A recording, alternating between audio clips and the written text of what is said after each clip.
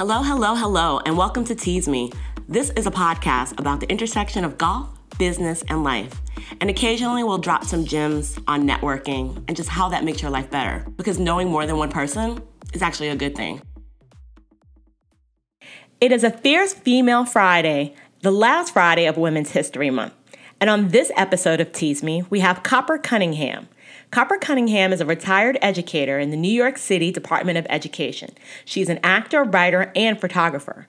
As a child growing up in Chicago, Copper was encouraged to explore a wide range of activities, including horseback riding. She became an equestrian and loves horses, and now she also loves golf. Copper came to New York and was encouraged to become a model, and she became an actor. After a career in film and modeling, she went back to school to pursue a Master's of Education at Long Island University. She wanted to make a difference, and for 24 years, Copper worked for District 75, teaching children with extreme special needs. A few years before retiring, Copper decided to try golf and fell in love with it. Even after retirement, Copper continues to work in the schools and help make a difference with children that benefit most from her attention. Copper is a member of SAG-AFTRA, Delta Sigma Theta Sorority Incorporated, and the LPGA Amateur Golf Association of New York City. So for all you beginner golfers, Copper is proof that you can start playing whenever you are ready. And you can have fun with anyone, but it's all up to you. Thank you, Copper, for joining me on this podcast. I'm really excited to be talking to you. And so you and I, we met at the LPGA New York City chapter event. And I can't exactly remember which one, but what I remember most is you had a blinged out hat on. And from then I knew that you were my favorite person. So Copper, please tell me, I knew it right then and there. Copper, please tell me, how did you end up at that event and what got you into golf? Well, it's really interesting because I have an aunt and several cousins that play golf. And they've been trying to get me to play golf forever. And it was, no, I'm into scuba diving. I'm into horseback riding. But, it was so, now this is going to sound just kind of hokey, but with Tiger Woods, his success, and then more than his success, when he started really having a hard time, but how he stayed with it and persevered. I have had, different physical challenges because I've been into, horseback riding and sometimes the horse jumped and I didn't, and sometimes I jumped and the horse didn't. But golf is something that I can do, and it's gentle. And it's challenging, and you meet great people like yourself. Because I remember when we met at that cocktail party, and the best places in New York to have cocktail parties. And I've met some really interesting women that are with the LPGA. I really have enjoyed myself, and I'm a work in progress. So I love to challenge myself to be, better and to have fun. So that's where I am with golf. And then it also helps in terms of flexibility. It makes me see what I need to do with my trainer to be better at golf. And it really focuses me on being more fit and more flexible so I can be better at my golf game. I'm a lifelong learner. And as long as I play, I want to get better. And I find that a trainer, in terms of, a golf pro, can see what I need to do and can tweak me so I can be better and I can see the growth. So I think that it's important for me. I mean, everybody doesn't have the same philosophy, but as long as I'm playing golf, I will definitely be taking lessons because I want to just get better and better, until I have what I call a good, solid game. One of the things that I find interesting, you said you're a trainer. Okay, when I'm talking about my trainer, I'm talking about my trainer at the health club. Right. Well, I told him, I'm not twisting the way I need to twist. I'm not turning the way I need to turn. But of course, when I started with him, I had a few serious horseback riding accidents, so I could barely walk. So he had to take me a long way. And he works with me on flexibility. He works with me on endurance. So whatever issues I tell him I'm having with golf, he will have some exercises to help strengthen that area, either give me more flexibility or he'll suggest different things I can do for better endurance. And so I can see progress, which is of vital importance to me, progress. I told him, until they say dust to dust, ashes to ashes, I'm going to have, my instructors and my trainers, and I'm going to do everything I can do to be as physically fit as I can be. Okay. I don't want to hear dust to dust, ashes to ashes, but yes, I understand what you're saying here. The other thing that's very interesting, so tell me more about your backstory. What are some of the things that you've done before you started playing golf? In Chicago, they had horseback riding in Washington Park, and my mother signed me up when I guess I was about 5, and it was really interesting because I remember sometimes those horses look so big and scary, and it was a trainer with the whip that had my horse doing what it was supposed to do, because all I was doing was screaming on top of the horse. But I wore the cutest little habit. But after a while, and I got the hang of it, I just loved it. I mean, I just felt like one with the horse. But horseback riding is very challenging. I mean, I've had a horse buck and rear and, run off and all kinds of stuff. My foot got caught in the stirrup and I was drug over some logs. And it was, but I still get back on and have a great time. And I was in Egypt and I rode an Arabian in the desert to a dance club called Sahara City. That was one of the highlights. And I took ballet in Chicago and swimming, and I'm a certified scuba diver. So I've done a lot of athletic things. When I first came to New York, I was going to study fashion design for a year, and I had interviewed at University of Michigan Law School. But everybody was saying to me, oh, you should model, model, et cetera, et cetera. So then I got sidetracked and I got into modeling and I got into acting and in fact I get a pension in Screen Actors Guild and after American Federation of Television and Radio Artists. I did lots of commercials, voiceovers and a few films. I was in Taxi Driver. I mean, it was just, I had a cover of Essence and a cover of Savvy and lots of national campaigns for Calvert Extras, Newport cigarettes, etc.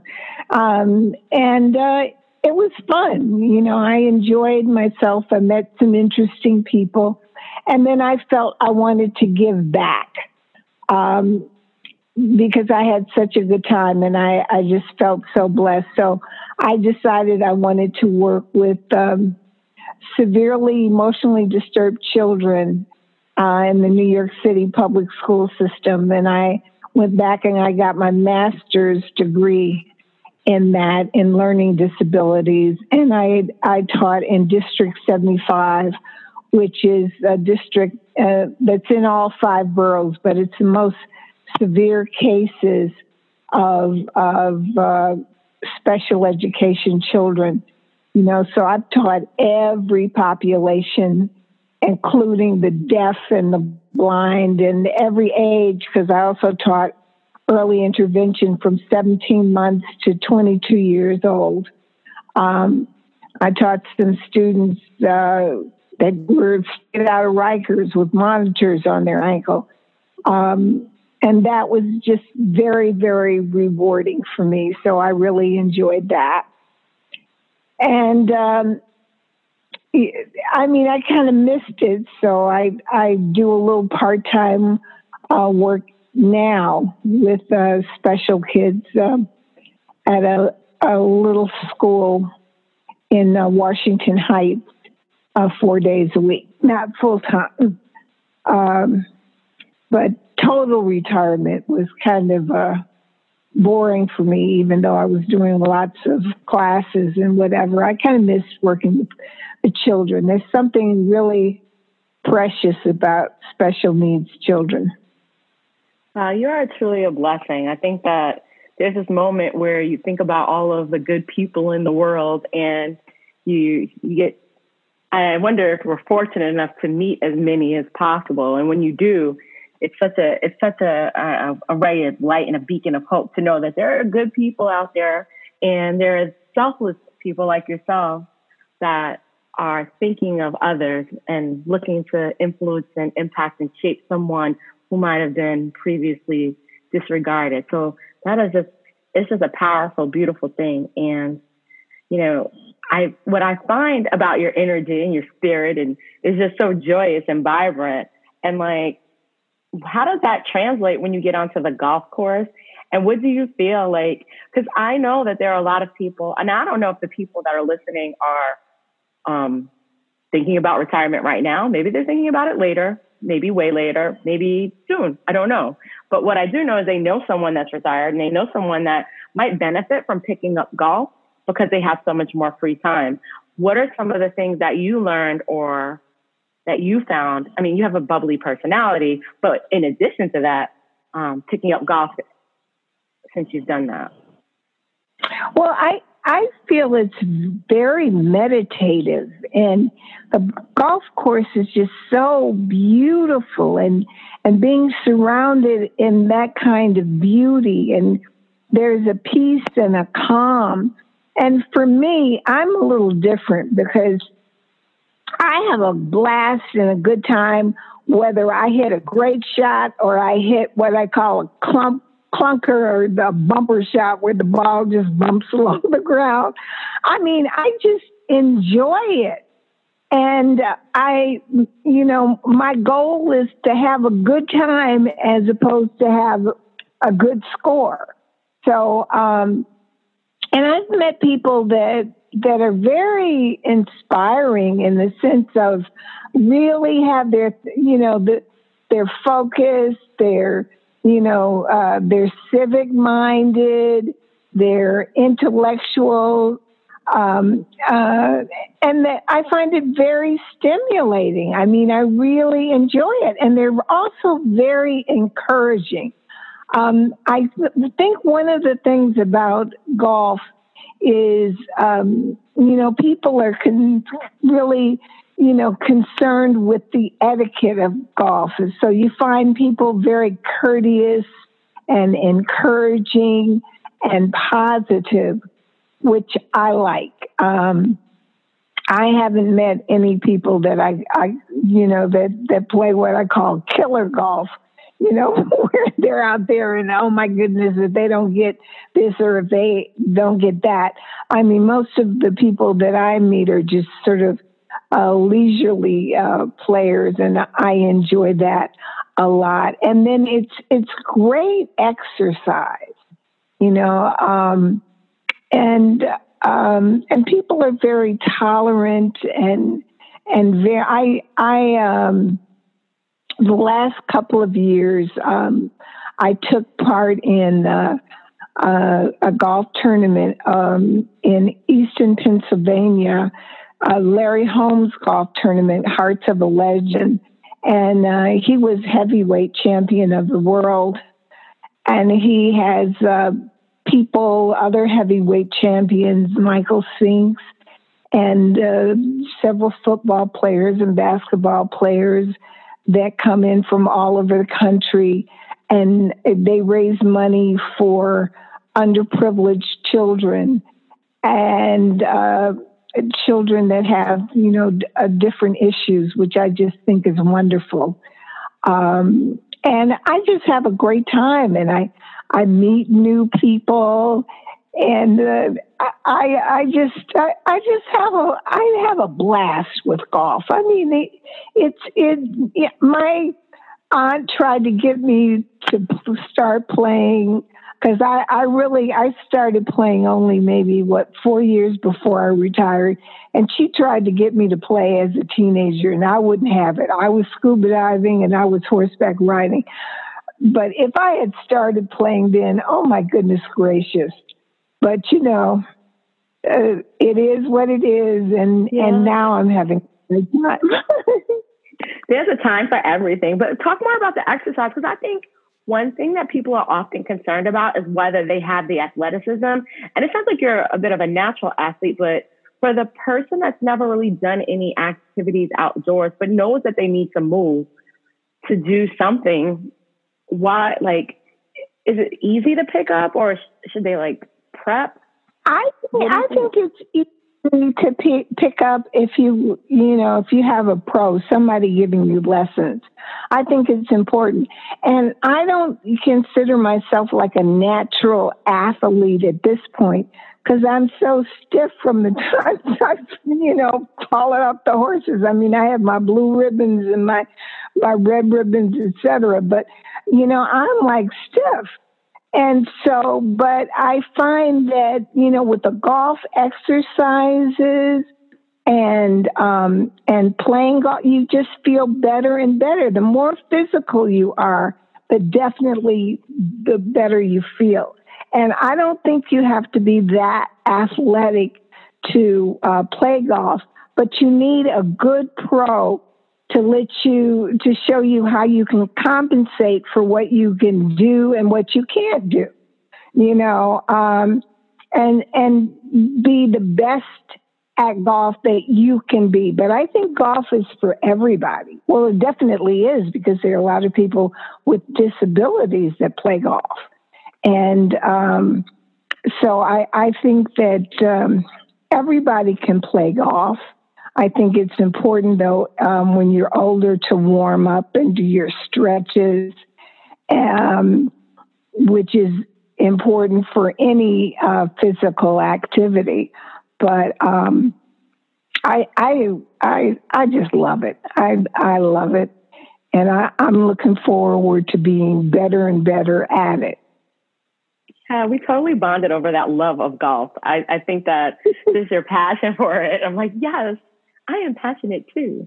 What I also recognize is that, you really have a great way about meeting people. Do you want to share any ideas and tips and tricks for people that might be a little shy, but are willing to explore golf by themselves because they might not have found a community yet, and they're still trying to navigate, how do I get into this? And they might not necessarily want to or be accustomed to just talking to strangers.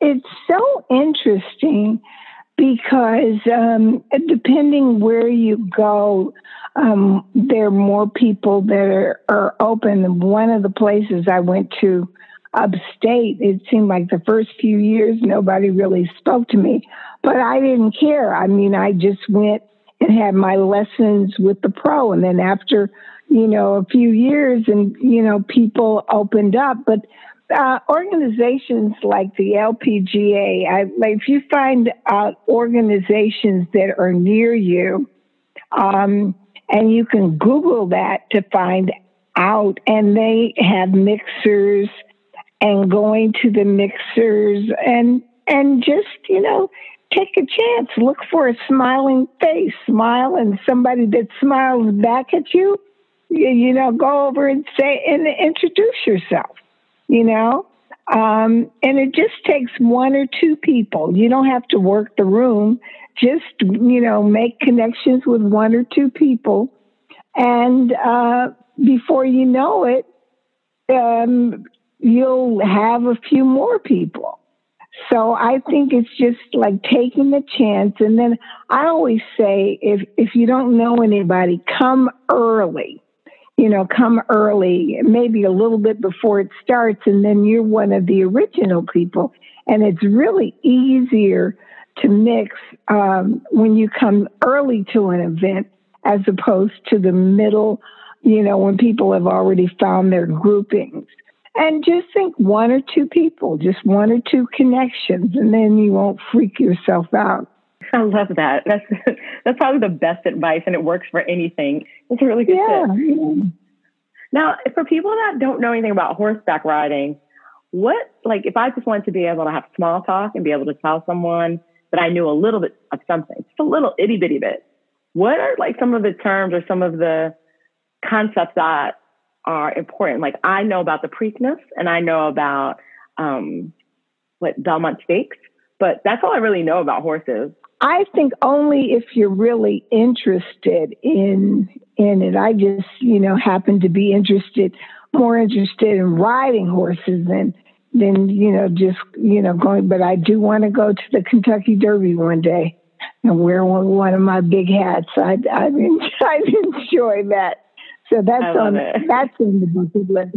That's definitely on the bucket list. On the bucket list, got it. And so I had asked that question not because I just know that I sit and I watch golf, and I'm no pro. So when I watch the game, when I watch people play, I'm thinking about things that I don't do or that they do or that I could pick up and potentially try to use, like some of the tips and the tricks that they don't necessarily give tips and tricks, but some of the strategies that they're using to get out of difficult lives.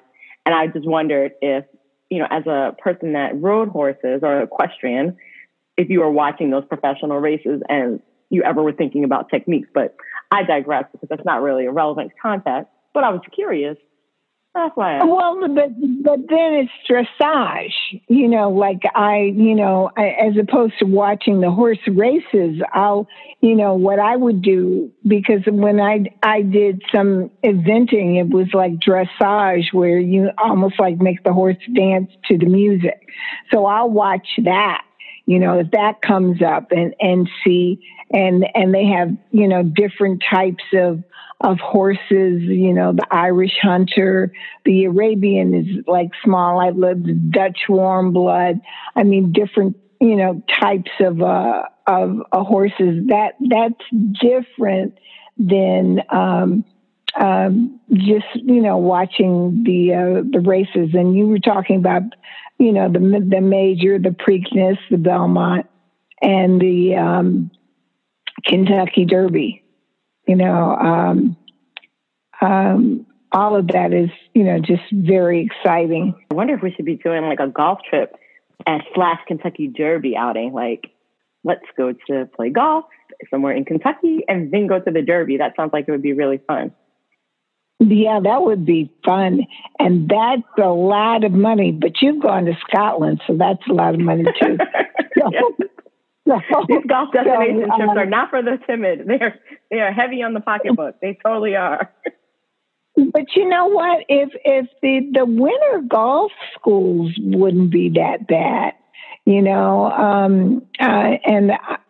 they sent a survey before, and I was saying like I would like a winter weekend golf school. That would be, something interesting to do. I really feel that learning is so important and that with golf, it's so helpful to have, tune-ups, especially if you play irregular. And I haven't, been as consistent as I plan to be this year. Just carving out that time and planning to be consistent. Absolutely. Yeah. So do you have any particular golf goals for 2020? Yes, play more. Okay. Definitely play more. I want to play more, and then, finding a pro in the city as well as the pro that I worked with in the country. He retired. So, but someone close, so it's just not much of a schlep, or a hassle getting there, and but I feel it's so important to have a good pro that works with you where you can see your progress. But I truly love golf. I love it. Do you remember when you fell in love with it? Do you know what that moment was when that moment was when you recognized that you really like this sport and you're willing to keep going? When I hit the ball and it went, for me it was a lot, about 150 yards or whatever. I mean, I hit like this beautiful shot. And it was like, okay, I like this. I love this. Because when I first started, I was just determined no matter what. I mean, I would swing that golf club 50 times and that ball would be right in the same spot. Yes, that sounds right. And the pro, he didn't laugh at me. He did not laugh at me. And that's why I'll adore him forever. I'd swing it and it would be right there. Right there. Wouldn't move a muscle. But when I hit it and went about 150 yards, I was like, yes, this is it. I love this sport. Well, I want to thank you for always being so inspirational, so positive, so caring and such a cheerleader. I mean, and not just with me, with so many people, because I've seen you, on the course and I've seen you at the different cocktail parties and you're absolutely lovely. You're just a joy. And we need more people that are like you that spread joy. So thank you for being who you are and what you do. Oh, it's so sweet. Thank you. Yes. So, Copper, I appreciate your time today, and I hope the audience has had an opportunity to hear about your journey and your story, and that makes them a little bit more excited about playing. If they weren't playing, hopefully they'll start. And if they are playing, so keep going and keep playing. There you have it, folks. That concludes our Fierce Female Fridays for Women's History Month. It's really amazing how fast the month flew by. There's a saying that the days are long, but the years are short. I think the months are short too. I've gotten to read a lot of books. I've watched some television, which is a very new occurrence for me, listened to some new podcasts, and thought about you all. What other information could I share with you? I'm really excited about the next few episodes we have coming. I'm also excited about golf and getting back onto the golf course. I'm excited about slow play, and I promise I'll never be impatient ever again, just so that I can enjoy being outside more. All right, tune in next time for Tease Me.